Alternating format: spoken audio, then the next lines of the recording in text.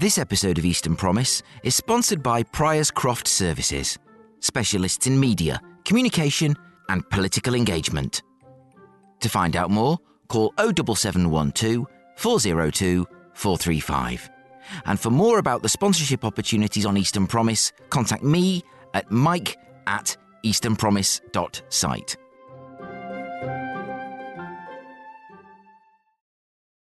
Big sky, big potential. This is Eastern Promise, the best of the guests.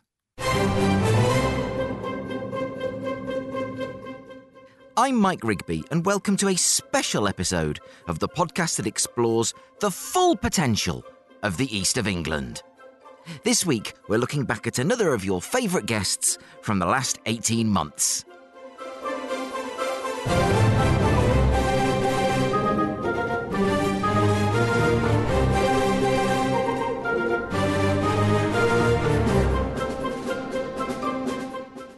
Legend has it that Emma Fletcher had a fateful conversation over a glass of wine that became the catalyst for one of the most exciting local energy projects in and for the East of England.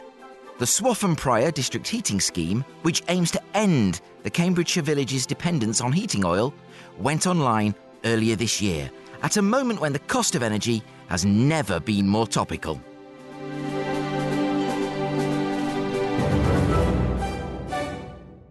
I spoke with Emma, chair of the Swaffham Prior CLT, in early 2022 about the scheme and also her then day job as MD of Evera Homes.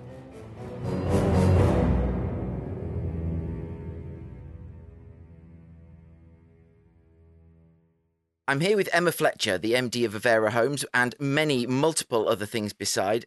Emma, welcome to Eastern Promise. Thank you so much for joining us. Thanks, Mike, for having me. Do you want to just introduce yourself and Evera Homes, first of all, and tell the people who are listening a bit about what you do? Yes, certainly. I'm the MD of Evera Homes. We are a unique development company set up by 4 housing associations. It's one of the first times this model's been used. So we're funded by Hyde Housing Association out of London, Flagship out of Norwich, Longhurst out of Boston, and Crosskeys out of Peterborough. And all 4 of these housing associations have come together to fund private development as well as Section 106 and basically take on the big boys to develop homes that create communities, to do sustainability, to ensure that they're not bidding against many housing associations for the Section 106 affordable housing, and making sure we're policy compliant on the affordable housing, if not, in many cases, delivering a little bit more. So it's quite a big ambition. I've only been in the job 9 months, so you can probably judge me after a year or so. But, we've had a few challenges, and we're currently evolving into becoming more of a standalone company, which, really is quite exciting, and looking at new technologies in terms of construction and how we can actually look at the home. Now, the way we live and work in our homes is very different to even 3 years ago. Absolutely, and so much has happened, even just in the last 9 months, that's changed all that, the way we live and the way we work. Do you think that Evera, and I mean, there are other sort of companies formed by our registered social landlords, RSLs, and local authorities, such as we've got Big Sky in South Norfolk, for example, and Repton at Acle, building there. What responsibility do you feel as Evera to do things in a more innovative way, and in a more sort of taking advantage of patient capital, a more innovative way than the private sector? So I think with all of our projects, one of the partners, if not 2 of the partners, may have some of the social stock, the affordable housing stock that could be for rent or shared ownership. And therefore, they've got a long-term interest in the site. So as the developer, they've got a long-term interest, not just building and disappearing off into the sunset. So I think actually integrating the affordable homes much more into the community is something that's very key.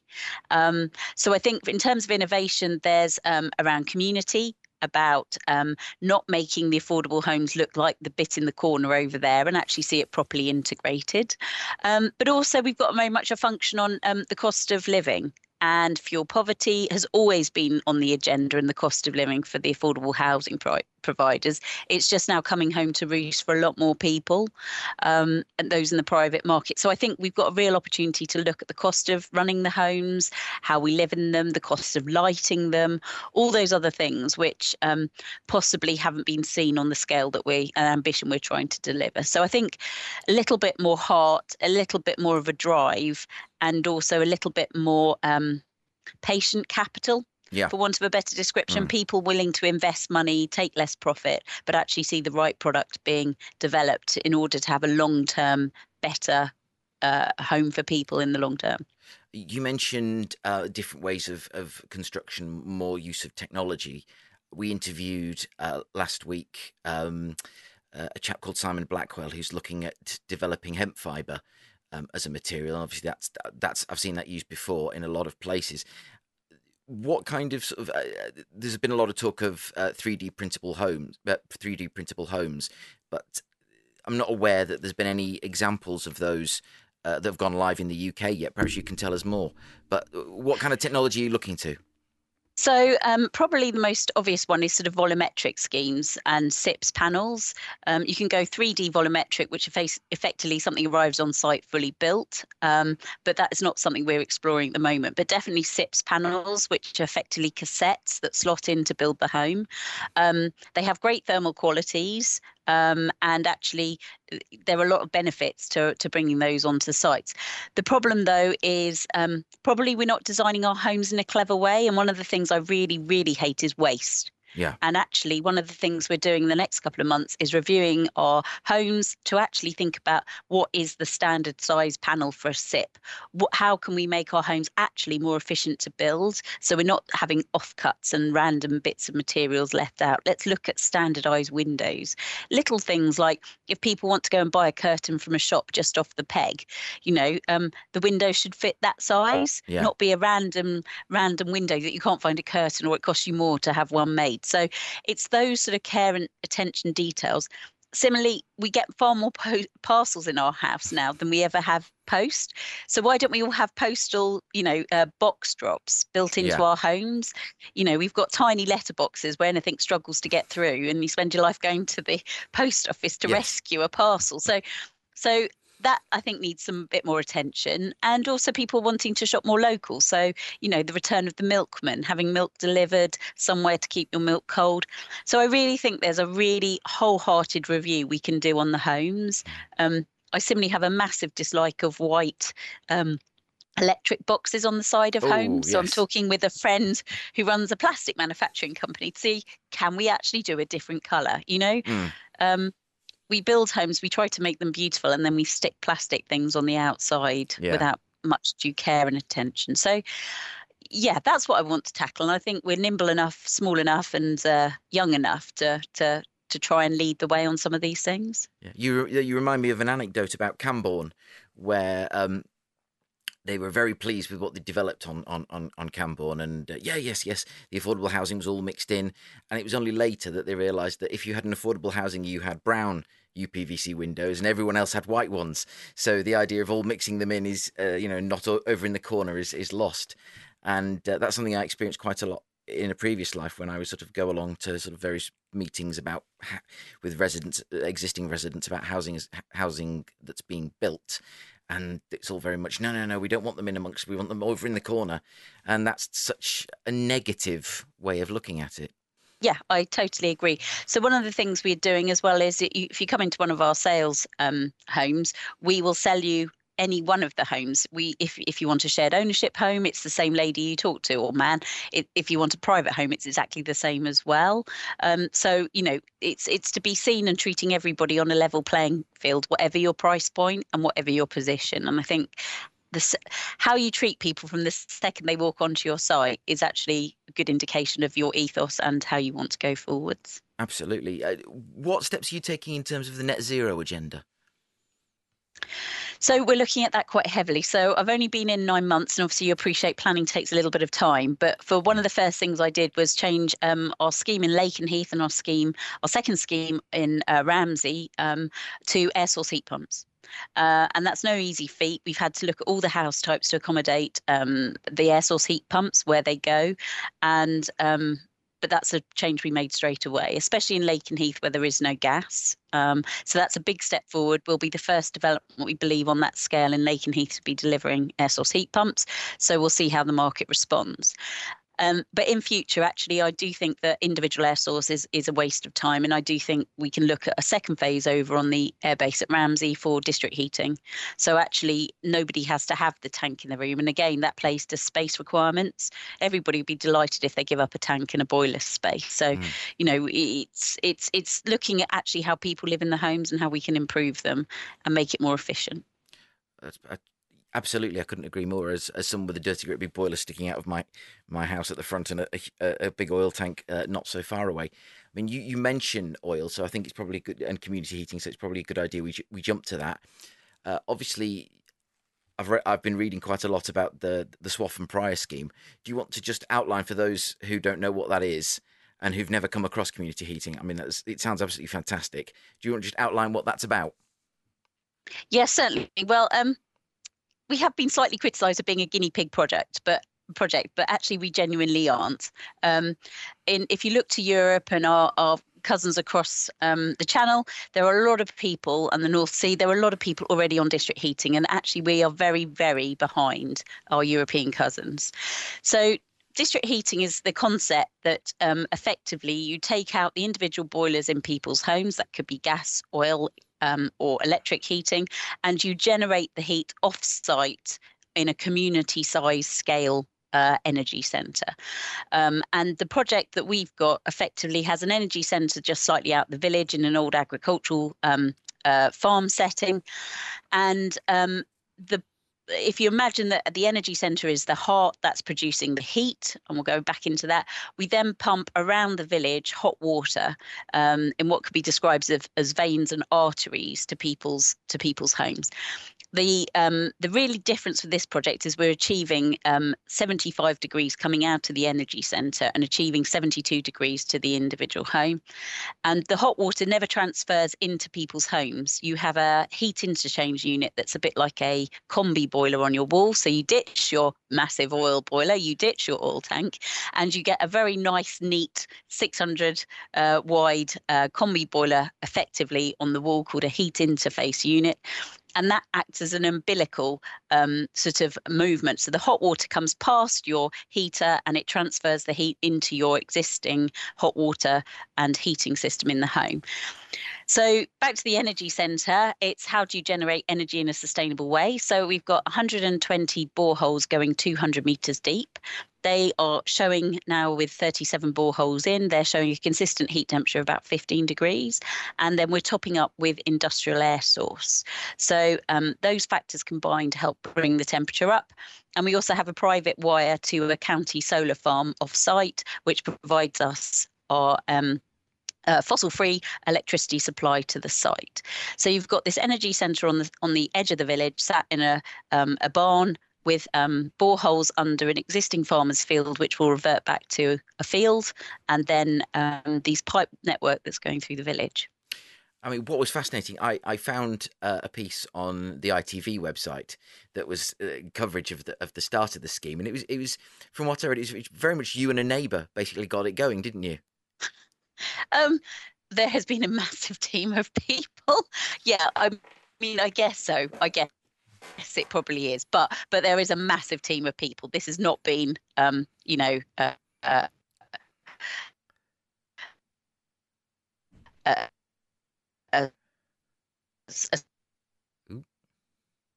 small effort.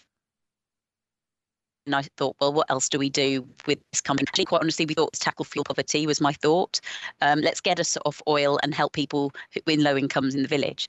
I happened to meet Mike, who's a dad of one of my kids' friends. And he said, well, funny you should say that. 10 years ago, I worked for a Danish company introducing district heating to the UK. But guess what? It never took off. And now I'm working back in ecology where I was before.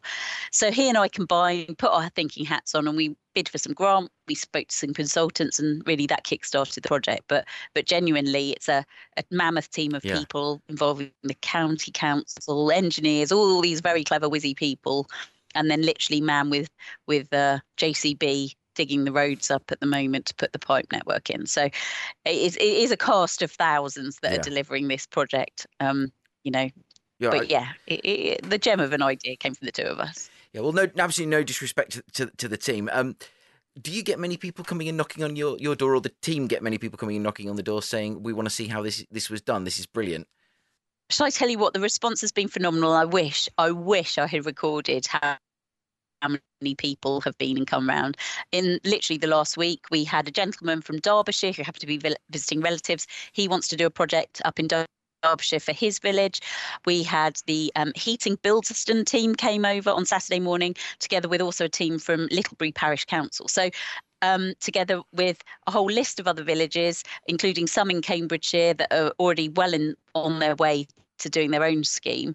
We've had the Welsh Development Agency watch us, and I think all of a sudden eyes are on us, but we never set to be that type of project. But we've received an awful lot of grants in order to, learn from our mistakes, do lots of R&D around this project, and even write the heat supply agreement that no one's ever done before. So, if you change electricity provider, it says, have you read the terms and conditions? And you tick the box and you've never read the terms and conditions. Well, we've written those terms and conditions. We had to.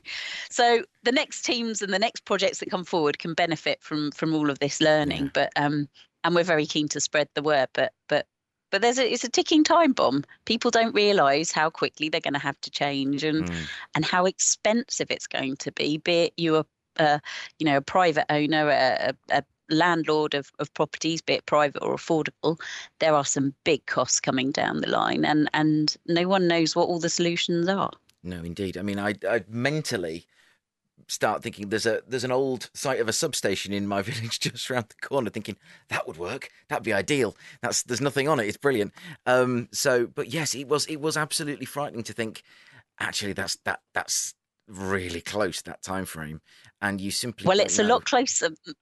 It's a lot closer than people think. It is. It really is. The consultation closed last month, and government are proposing, and I got this wrong, government are proposing that no new oil boilers can be fitted come 2026. Yeah, I mean, 2026. I thought it was retrofit. Yeah, absolutely. But no, all new ones. Exactly. So you're thinking, well, whether you want to or not, it's a heat pump. It's a ground or air, and I've no idea which one you do. And my wife said it's about time let's start putting some money away so we can actually get something done when the time is right. When we've got no choice, because I think our first oil boiler lasted about 15 years, and there's no guarantee the same will happen twice. But also you've got the problem. Individual ones don't get to a high enough temperature on old properties, and that is the biggest problem we've got, is that maybe an individual air source might get to 35, possibly 40 degrees. So a lot of people install them, but if you haven't done the insulation and you haven't done the double glazing and insulated your home, which is costly, you're going to be quite chilly. And there'll be points in time where if in winter you want hot water, you won't have heating as well. Oh dear. Yeah, well, we'll see what we can do about helping people out, just making people aware of that. Because as I say, I looked across the east of England for other community heating schemes, and the only one I could find, that's not to say there aren't others, but the only one I could actually find was at Snape Maltings. So that, I think, there really has got to be a drive, I think, to get the idea out there and get more people looking at this sort of thing, because it's going to be, if not the answer, certainly a huge part of the answer for a lot of communities. Yeah, and also the district heat, the pipes, the network going around the village, that is all the same. The pipes last for 60 years. The heat interface units are the same. But different communities can utilise their local assets. So the Derbyshire group are looking at tying it in with a wind turbine. A group at Great Staunton and Perry over to the west of Cambridgeshire are looking at actually putting the pipes into Grafham Water, right, and utilising a water source. So you can look to your local kind of condition or position as to what might be suitable for your area. The energy source can be different, but the concept can be the same. Yeah, both terrifying and fascinating in equal measure. Could we come on to community land trusts? Because that's over the years I worked for Richard Bacon in with his love and affection for housing and self-built housing in particular. I obviously heard Community Land Trust, CLT, an awful lot, but just in case there is anyone listening who doesn't know what they are, could you just quickly cover that off and fill us in? So there are different types of community land trust, Ooh.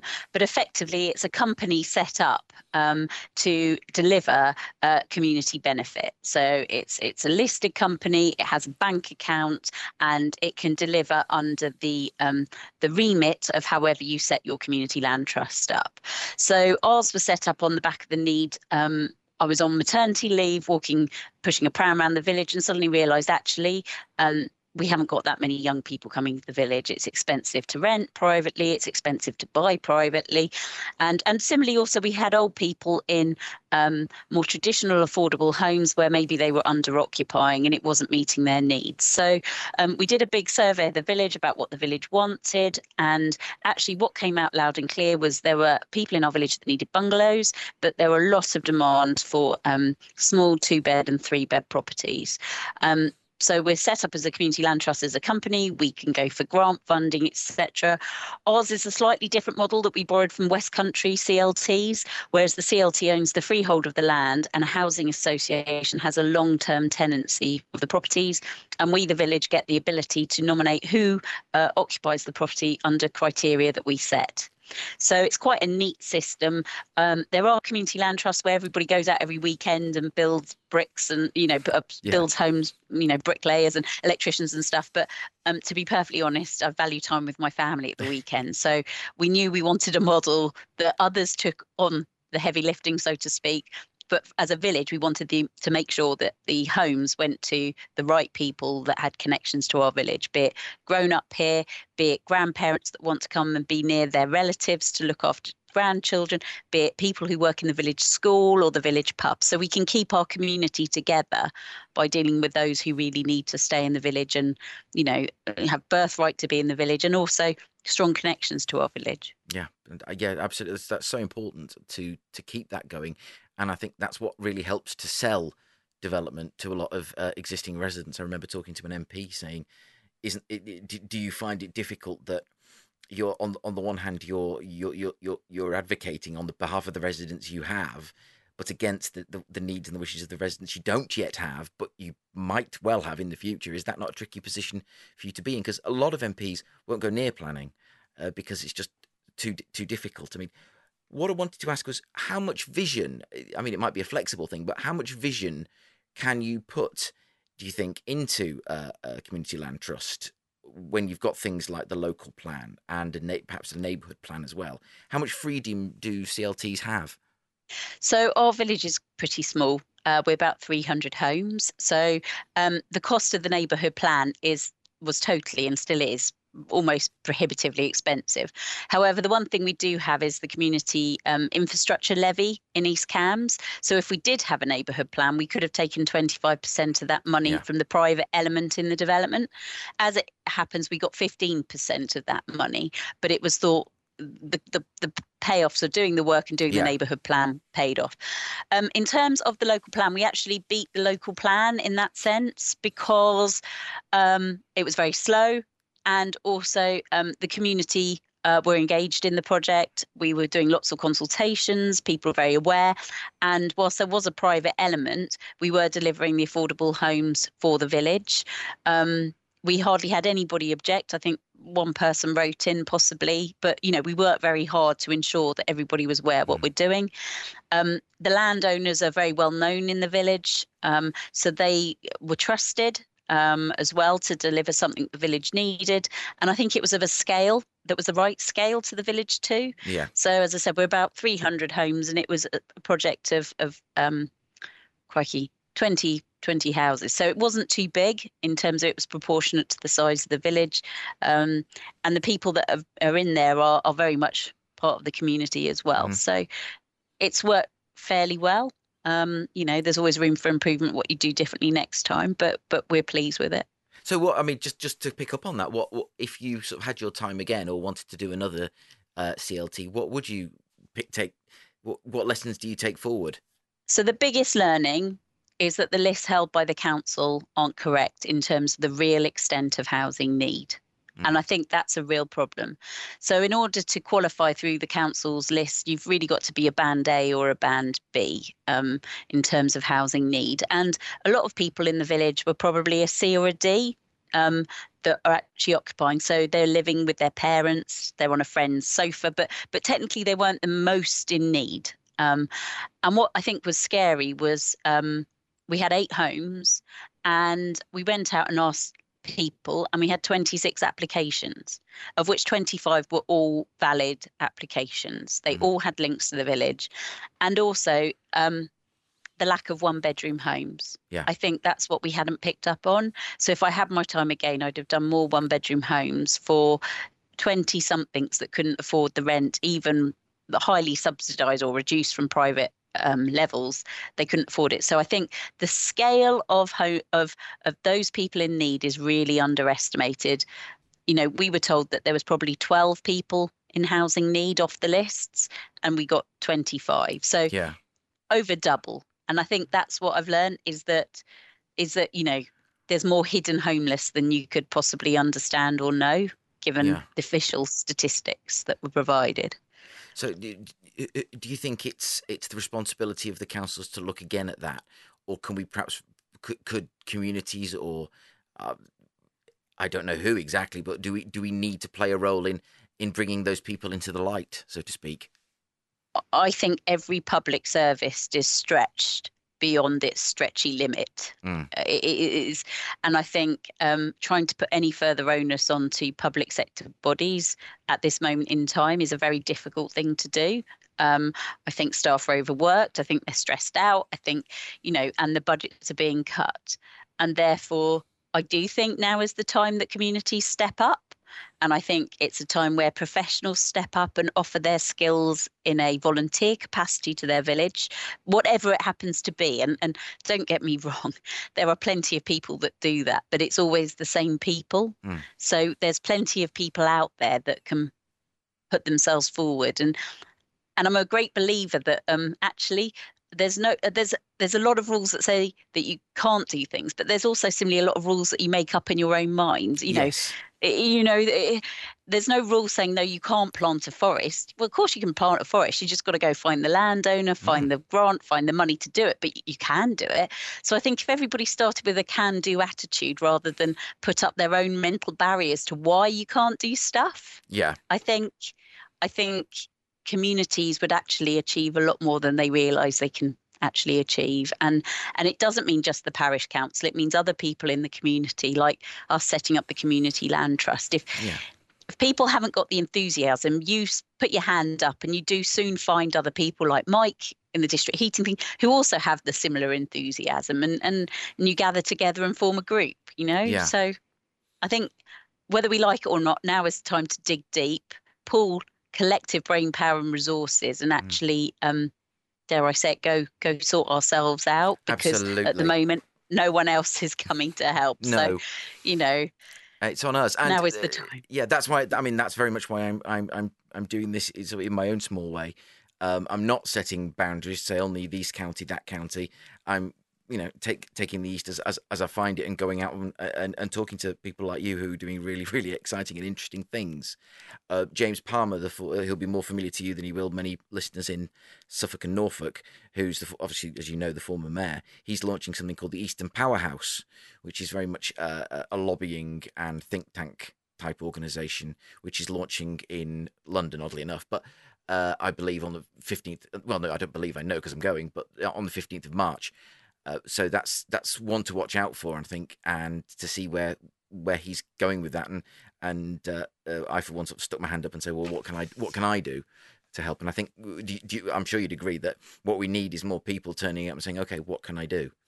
Yeah, and I think, you know, you need just anybody and everybody, you know, from, dare I say it, leaflet droppers. We've got a team of teenagers who, for a small fee, will drop leaflets around the village, through to, you know, we've got some, you know, incredible women that, you know, are brilliant at organising. Well, take those skills and organise another new project. You know, everybody has something to give in the village. The one thing I would say, though, is you do need to be resilient. I mean, Yes. obviously, for every new idea, there are plenty of people that tell you sometimes it's not the best idea in the world. Mm. So, don't go off and create stupid ideas that will never work. But if decisions are made on sound, ground with scientific backing or good other examples, I think things will fly. And I hope definitely with the district heating project that other communities will feel confident enough to show their communities what can be achieved and develop far quicker than we have over the last 4 years. I think you're absolutely right in so much of what you say. And one of the things I've taken is from my experience of being in Parliament and government is that generally the centre is pretty happy to leave places that have got their act together to just get on with it. And I think it behooves us all in this region to, as you say, just get on with it and stop sort of contemplating this, that, and the other, and just dig in and deliver for the people who live here. One of the things I wanted to circle back to with Evera is I was talking to Saul Humphrey of the Building Growth Sector Group here in Norfolk and Suffolk, and we were talking about new settlements and car use, which is something that LiftShare, the charity, I think they're a charity, or certainly the LiftShare organisation is also highlighted. When you are ever is coming to sort of designing new settlements or new extensions or new developments, that was the word I was searching for. Where does that kind of consideration start fitting in? So for me, it's everything.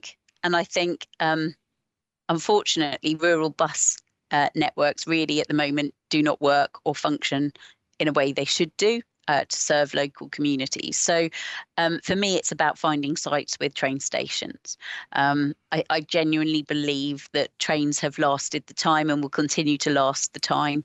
But also, there's a lot of focus when talking about transport on cars, but actually not enough focus actually on broadband and Wi-Fi. Mm. If anything has taught us in the last 3 years, if you can connect people, you can cut carbon footprints dramatically by having decent broadband, Wi-Fi, etc., to rural communities. And I think that's the game changer. I think there's a lot of focus on transport, but actually pushing out higher speeds is the way forward to really make some big differences. Yeah. It also deals with rural loneliness. It deals with a whole load of other things. And for the farming community, really some exciting prospects ahead in terms of, Internet of Things, devices connecting to tractors, satellites, etc. Yeah.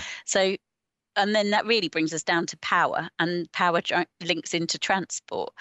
We have a massive problem with the lack of power on the local grid network. So we're going to have to think very carefully about how we design our developments in terms of car charging, in terms of where the electricity comes from, that type of thing. Because if everybody has an electric vehicle, Yeah. it doesn't actually do away with the car. Similarly, also, if everybody decides we're going to have these autonomous vehicles, which sound brilliant, statistically, 50% of the time they might actually be empty going between journeys rather than being parked up off the street. My teenage and preteen kids probably won't bother to take the bus. They'll take an autonomous pod.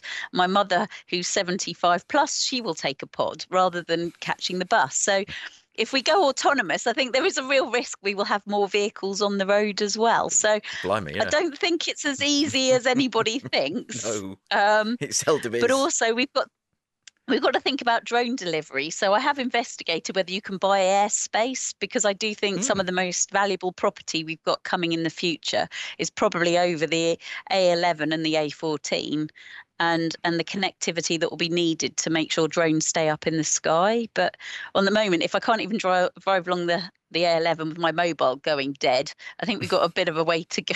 Absolutely. Yeah, there is actually a sort of putative drone corridor in the sort of the mid, just in around Attleborough and Snetterton and Wymondham, and I don't know if you've ever been. I'm sure you must have done, but I don't know if you've ever been to the showcase at Adastral Park.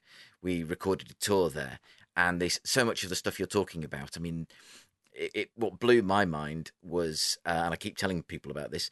They had in terms of energy and living, supported living, they could they're at the point now where passive Wi-Fi that surrounds all of us right now, where I am, where you are, that can be adapted to detect falls, for example. Yes, it's absolutely fantastic. Yeah, and they can disaggregate energy use down to the individual appliance. So they told me an anecdote of how they thought the whole thing had gone kaput, and why is it recording use at 2 o'clock in the morning? And then they realised it's because their son was home from university, and that's when he was chucking stuff in the microwave and making a pot noodle. So there's so much that's coming down the tracks that can be done. And they were pains to say to me at BT, it's coming, and I had to sort of say, well, yes, there's a point of everything that's with us now when it was coming, and it will get here, and it'll be fantastic when it does, and it'll cause its own issues. Everything does, but it'll make such a huge difference to our lives, I think. And I think the kind of things you're doing are so critical and so crucial, especially around Cambridgeshire, where if you weren't offering houses to local people, I imagine that they would have been snapped up before you could blink.